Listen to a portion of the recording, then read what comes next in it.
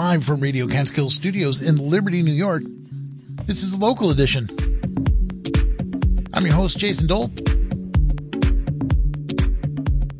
We've got a lot of news to get to, including the biggest and fastest moving story of the week, which is this whole redistricting thing in New York. Going to see if we can put this story to bed for a little while. It's been a busy week with a lot of updates. And we've got more news from around the Hudson Valley.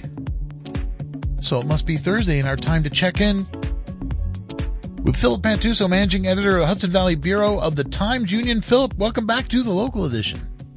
Always good to be with you. So here we are. This was a fast-moving story this week. This redistricting maps. I think we've talked about this a few times, but again, Democrats proposed slight changes to the Independent Redistricting Commission maps that were recently released. And everybody keeps typifying these changes as slight, but they do make some changes that affect our area. What do you have for us? Yeah, so this is hopefully going to be the last time we have to talk about this for a while. But the Democratic-controlled legislature on Wednesday approved slight alterations to the suggested maps that the state's Independent Redistricting Commission came out with last week, in which I talked about on the show last Thursday. And then those were signed by Governor Kathy Hochul into law later on Wednesday. And yeah, you're right. They don't really change much from the IRC maps. Of the state's 26 districts, 24 are basically untouched. In our area, so the couple of things that did change are there are two districts on Long Island. Like one of them moved, which caused a little bit of an effect for the other, which, you know, that's well outside the area that most readers and listeners are in.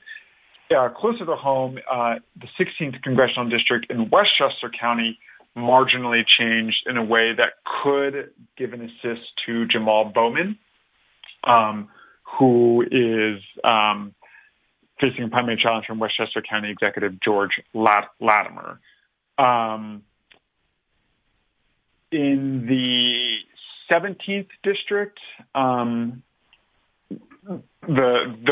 lines are not changed at all. And that was a priority for Republicans who want to give Mike Lawler, first-term representative, a fighting chance there. He's become kind of a fast-rising star in the conservative movement. He's been a big presence on cable news, and I think they see him as someone who can hold on to a seat, even in a purple or even in a blue state, because he's not a MAGA Republican. He's fairly moderate as far as Republicans go. And so they'll be happy that that district wasn't touched. The 18th and 19th districts also didn't change in these Democrat maps. They had changed a little bit in the Independent Redistricting Commission maps, but those ended up staying as those were drawn. So not too many changes. The upshot basically is that Democrats should be favored in 18 of the 26 congressional districts. Currently, Democrats hold 16 of New York's 26 seats after Tom Suozzi was sworn in earlier this month in the special election in Long Island. I believe 6 of the districts are safe for Republicans, and then that leaves really just 2 that are considered toss-ups. Well, I just want to revisit something you said in there that I didn't fully realize. So I just kind of want to reiterate it and make sure that I'm understanding this right, that there were changes to New York's 18th, 19th district, pretty close to home here. But those changes weren't because of the Democrat-led New York legislature's tweaks that they put through in recent days. Those changes were already in the bipartisan group, the IRC's suggestions. Is that the case? Yes. Do those, and I mean, you kind of gave an overview, but specifically for those changes in the 18th and 19th, I don't know if you've been looking at, what does that mean for regional politics or local politics in those districts, if anything? Let me find this exactly. So I think let me correct that slightly. So the 18th didn't change. The 19th there is a slight tweak to the 19th, if I'm understanding this, if I'm looking at the two maps correctly. The 19th would make the district look a little bit more like the current district that's represented by Mark Molinaro. He won that obviously in 2022, but Biden won 52% of the vote in that district in 2020. So that's considered, I think, one of the toss-up districts. In 18, currently represented by Pat Ryan, the Democrats didn't make any changes to that. So it still leans Democrat, and I think it's considered, if not quite safe for Democrats, a seat that they are more likely to win than not. But they could have maybe tried to make some adjustment there, because a lot of these upstate districts, especially the ones that don't incorporate any major population centers, they're really sprawling districts, and there's all kinds of ways that you can change the lines basically to try to make them a little more rural, a little less rural. That's what happened initially with New York 19. As for what it means for our listening area, I think we're going to have races that, at least in terms of partisan competitiveness, will feel fairly similar to what we had a couple of years ago. The big difference now is that in each of these races, you have incumbents running. And at least in the case of Mike Lawler and Pat Ryan, the incumbents in NY17 and 18, they are fairly popular within their party. Molinaro, I think, is a little bit more vulnerable, but he also has, a district that, again, is considered a toss-up, and he's facing a challenge from a person he already beat. So, I think it's going to, I think we're going to have competitive races again. I wouldn't be too surprised to see the partisan makeup of these districts stay the same. I also wouldn't be surprised to see any of them flip. I think the one I would be most surprised probably would be 18, because, again, that's a fairly safe Democratic district. Pat Ryan is broadly popular, though he has faced some criticism for refusing to call for a ceasefire in the war in Gaza. And the challenger there, Allison Esposito, she's fairly new to the district. She just moved to Orange County, I think, last year, and doesn't seem to be gaining too much traction in her campaign just yet.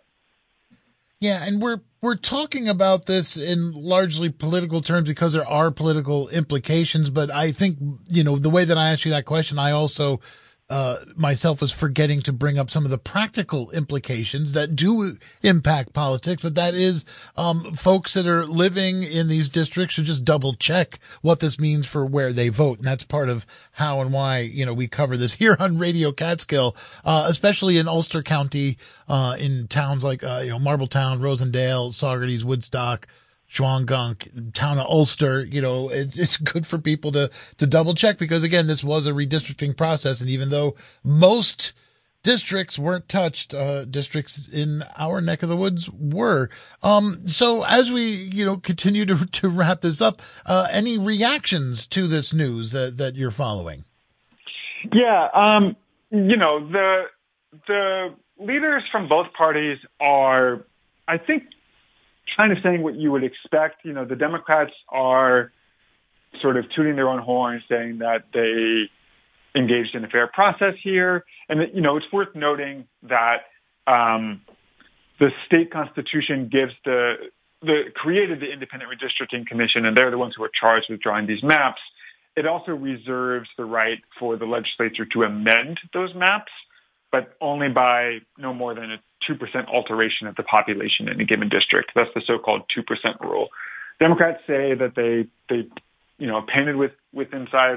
painted inside those lines, and that these are fair maps. And the Republicans, anyway, I think are broadly satisfied because they know that the Democrats could have been more aggressive with their gerrymander. On Wednesday afternoon, after the legislature's amended maps were released, the state GOP chairman, Ed Cox, said that there is no need for further litigation because these new lines are not materially different than the 2022 congressional boundaries that were previously created by the IRC. Well, I think one line of that sort of echoes or points to one line of feedback I have heard from some elected Republicans, which is that why did the Democratic legislature do this? They barely made any changes.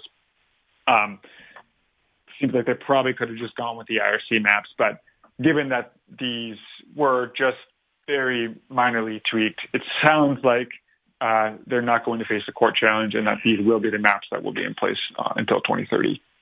Yeah, that was my next question is, do you think Republicans would sue or take this to court, which is what happened in 2022? It doesn't sound like it at this point.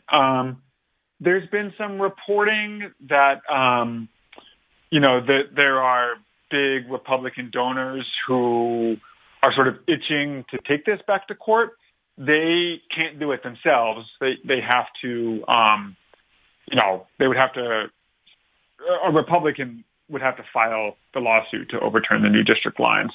I think the New York Times reported that the billionaire who helped finance the party's successful 2022 suit was considering going back to court, but none of the state GOP representatives or party chairman who I quoted earlier or any other party leaders seem to be sort of spoiling for that fight right now. Yeah, I heard that, John Faso, who helped with that initial suit, has already said that, not going to do that this time. Yeah. I mean, basically, I think that, the whole point of them trying to go to court would be to try to overturn what they see as aggressively gerrymandered maps and ultimately pick up more seats for Republicans. Right now, Republicans have 10 seats. They are safe in 6, and then there are 2 swing seats. So they would probably pick up at most one other seat if they went through a whole court battle. It's probably not worth the millions of dollars of legal fees and having to potentially reschedule primaries. Right. Well, I want to thank you for taking the time to go over this with us one more time. Hopefully one more time for the last time, at least for a while. Yeah. I hope I'm not back on talking about this again next week because it will have meant that something went terribly wrong. Okay, Philip, if you don't mind, I'd like to maybe take a break now, go to a break here, and then when we come back, we'll get to the other news that you've got. Sounds good.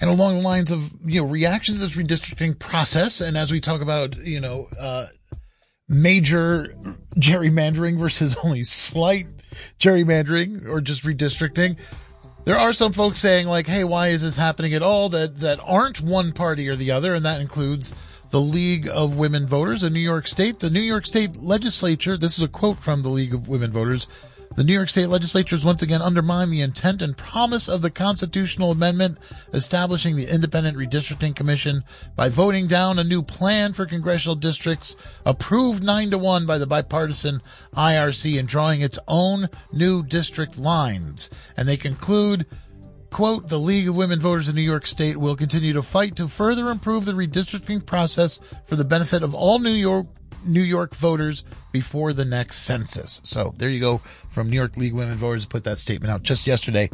We're going to take a quick break. When we come back, more news.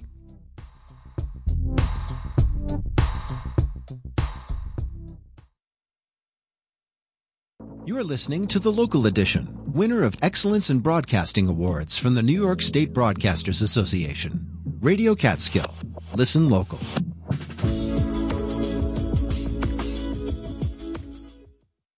Support for Radio Catskill comes from Canosa Hall, featuring 22 guest rooms, a fine dining restaurant with full bar by Foster Supply Hospitality's award-winning culinary team, outdoor lakeview seating, and a full-service spa. CanosaHall.com. From the River Reporter newspaper in Narrowsburg, New York, riverreporter.com. And from listener donations at wjffradio.org.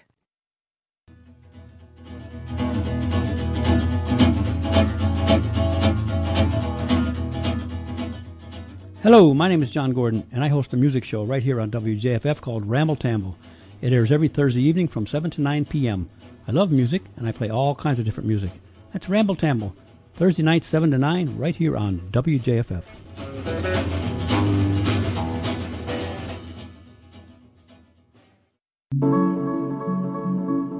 Welcome back to the local edition. I'm Jason Dole. I'm talking to Philip Pantuso from Times Union, and we're going over the news.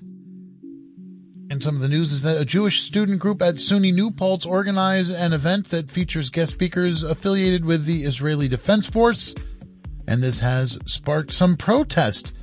Philip, what can you tell us about this? Yeah, so this was an event that took place yesterday afternoon that was initially organized by a group called Students Supporting Israel, which calls itself an International Zionist Student Movement, and it's not a recognized student association on campus. It was also hosted by the college's Jewish Student Union, which is a recognized student association. And it brought three guest speakers who have served in the Israel Defense Forces, which is the state of Israel's military arm. And one of the organizers of the event told our reporter, Maria Silva, that she thought it would be beneficial to the community to humanize these people who are so often dehumanized, and that seeing them in person and hearing about their experiences and their stories would help sort of change people's perspective and show folks what everybody on all sides are going through. She specifically drew a contrast to how most people, including most students, of course, are experiencing this conflict, which is on social media. The event was, or I should note that these IDF members are touring across the United States right now with an organization called Diplo Act, which is a group that says it's dedicated to strengthening Israel's global image and amplifying its narrative. So this is like a campaign essentially to promote a specific kind of image, right? To be honest, we have some internal debates about whether or not we should cover this because it's a student-organized event on campus that was mostly being protested by students. But in the past couple of days, it has gotten a lot of traction on social media in particular, and a number of people were mobilizing against it. And not just students and some faculty members, but I think a number of outsiders came to protest the event as well. The college moved it from the Student Union building, where it was going to be, to a smaller room called the College Terrace, which only has one entrance and no kind of dedicated spaces for protesters. Some protesters did get tickets. This was a ticketed event as well. And they unfurled banners and led some chants inside the room, kind of disrupted the presentation. They were all escorted out. Outside, there were about at least twice as many protesters gathered who were chanting and singing songs and marching and holding up signs. There were, I think, at least about 150 protesters outside the building, and a few more that made it inside as well. Despite all of this, everything was safe. There were state police, county sheriff's officers, University Police and Town of New Paltz Police were there. I think they reported no arrests. There was no violence or anything like that. And afterward, both the organizers and the president of SUNY New Paltz praised everybody on both sides here for conducting a fair event that prioritized free speech and safety. So, with all the attention that this has gotten, and all this response sounds like, many people involved with this, local law enforcement besides just the college, with all of this attention, how might this event and these protests, SUNY New Paltz, impact the campus community and the community around the campus when it comes to the dialogue around such events in the future? That remains to be seen. There have been, we reported on an incident last year, I think it was. It may have even been in 2022 on SUNY New Paltz campus. I think it was members from the Jewish Student Union there. A couple of people had expressed what some felt were Zionist sentiments on social media that led to a big sort of kerfuffle on campus and an effort to try to get some of those students removed from not only the Jewish Student Union, but some classes as well. And so I say that just to say that this is a tension on campus at SUNY New Paltz, like it is on probably just about every other college campus right now. The university has hosted kind of learning events and other opportunities for dialogue and education about the history of Israel and the history of Palestine as well. It does seem that in this case, everybody's proceeding with good intentions. And again, it was respectful and peaceful. So that, I think, augurs well for continued dialogue in the future. But, it will remain to be seen what dialogue actually occurs. Okay. And another story is Patricia Tarcio, New Windsor's court clerk, sued one of her bosses, Judge George Myers, whose father happens to be the longtime town supervisor, in federal court for sexual harassment. Considering these allegations made by Tarcio against Judge George Myers Jr., what are the potential impacts of this lawsuit? Yeah, so she filed this lawsuit last week in federal court, saying that Judge Myers has made repeated inappropriate comments to her at work concerning her physical appearance, asking her to meet with him outside of work, sharing details of his personal romantic life. All of this, made her uncomfortable, as it would. And she, it's not. She's taken several steps here at an attempt to try to repair the situation. She initially reported concerns about his behavior to the other town justice, who brought that to the town attorney for an investigation, and she filed a complaint with the state court system's inspector general, who referred it to the State Commission on Judicial Conduct, which is a panel that investigates allegations of judicial misconduct and which has the power to disbar judges.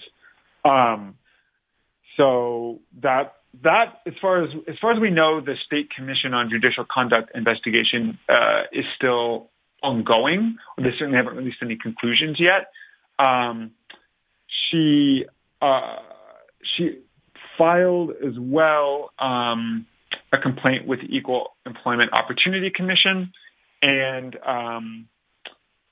sort of the notice of claim to the town that she intended to file this lawsuit that she filed last week, and got permission to do that, a right to sue letter from the Department of Justice's Civil Rights Division. So, for now, he's on the bench. You mentioned that his father was the town supervisor. he was the town supervisor during the whole course of the allegations that are spelled out in her lawsuit, but his term expired, he actually retired at the end of last year. So there's now a new town supervisor in.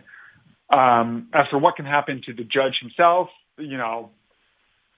it depends on if this goes to any kind of trial. Right now, it's been assigned to a U.S. district judge. She's asking for punitive and compensatory damages, including back pay, and a jury trial if it goes to that. So, he could be on the hook for sexual harassment, having committed sexual harassment, could be on the hook for the damages pursuant to that. And depending what happens with the State Commission on Judicial Conduct, he could be kicked off the bench. Wow. Okay. When are the next steps in this expected to happen? There's not a court date set yet. I believe, at least as far as at least the last time I checked on this, which was yesterday when I edited this story. Right.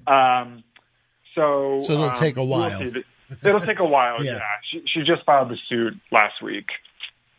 Okay, and we've got, I guess, just about a minute and a half here to talk about this story that Zoom Flume Water Park in East Durham fined for child labor violations and involving 15-year-old lifeguards. I thought at water parks, teenage lifeguards, that's a regular thing. Can't they be lifeguards? They can be lifeguards, and that's what the U.S. Department of Labor said as well. The issue here, and it's a very technical issue, but other people wrote about this story, and it seemed to be getting a lot of notice on social media. And I don't think this distinction was made in prior reporting, so we felt like we needed to do it.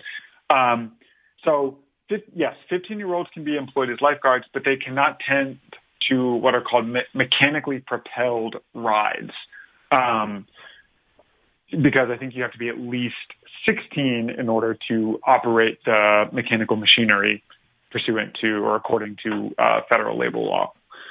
These 15-year-old lifeguards at Zoom Flume were working on slides that had mechanical pumps. And so therefore that ran afoul of the federal law. So it's a pretty minor distinction. Like basically they had lifeguards in the wrong part of the park. And the judge, even though he said that they violated child labor law, hit them with a very minor fine. He fined $1,086 for each of the 35 lifeguards who were 15 who were employed in an incorrect way here. The maximum he could have fined is $14,000 per lifeguard. So he only fined $1,000. So could have been worse, I guess, for Zoom Flume, and I can guarantee you in the future they're going to be extremely cognizant of how old the lifeguards are who stand at the top of the slides. Right, and where they put the lifeguards that they employ.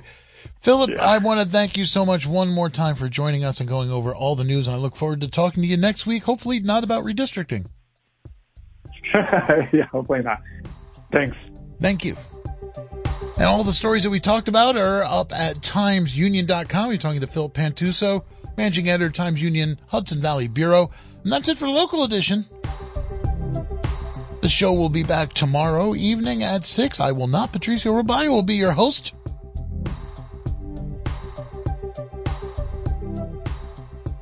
But I thank you so much for listening. Do keep listening on air and always live streaming online at WJFFradio.org. We got the Daily coming up next, so you want to stay tuned for that. And then, of course, at 7 o'clock, it's Ramble Tamble with John Gordon and Claire. So stay tuned for all of that. This is Radio Catskill, local news, culture, and NPR.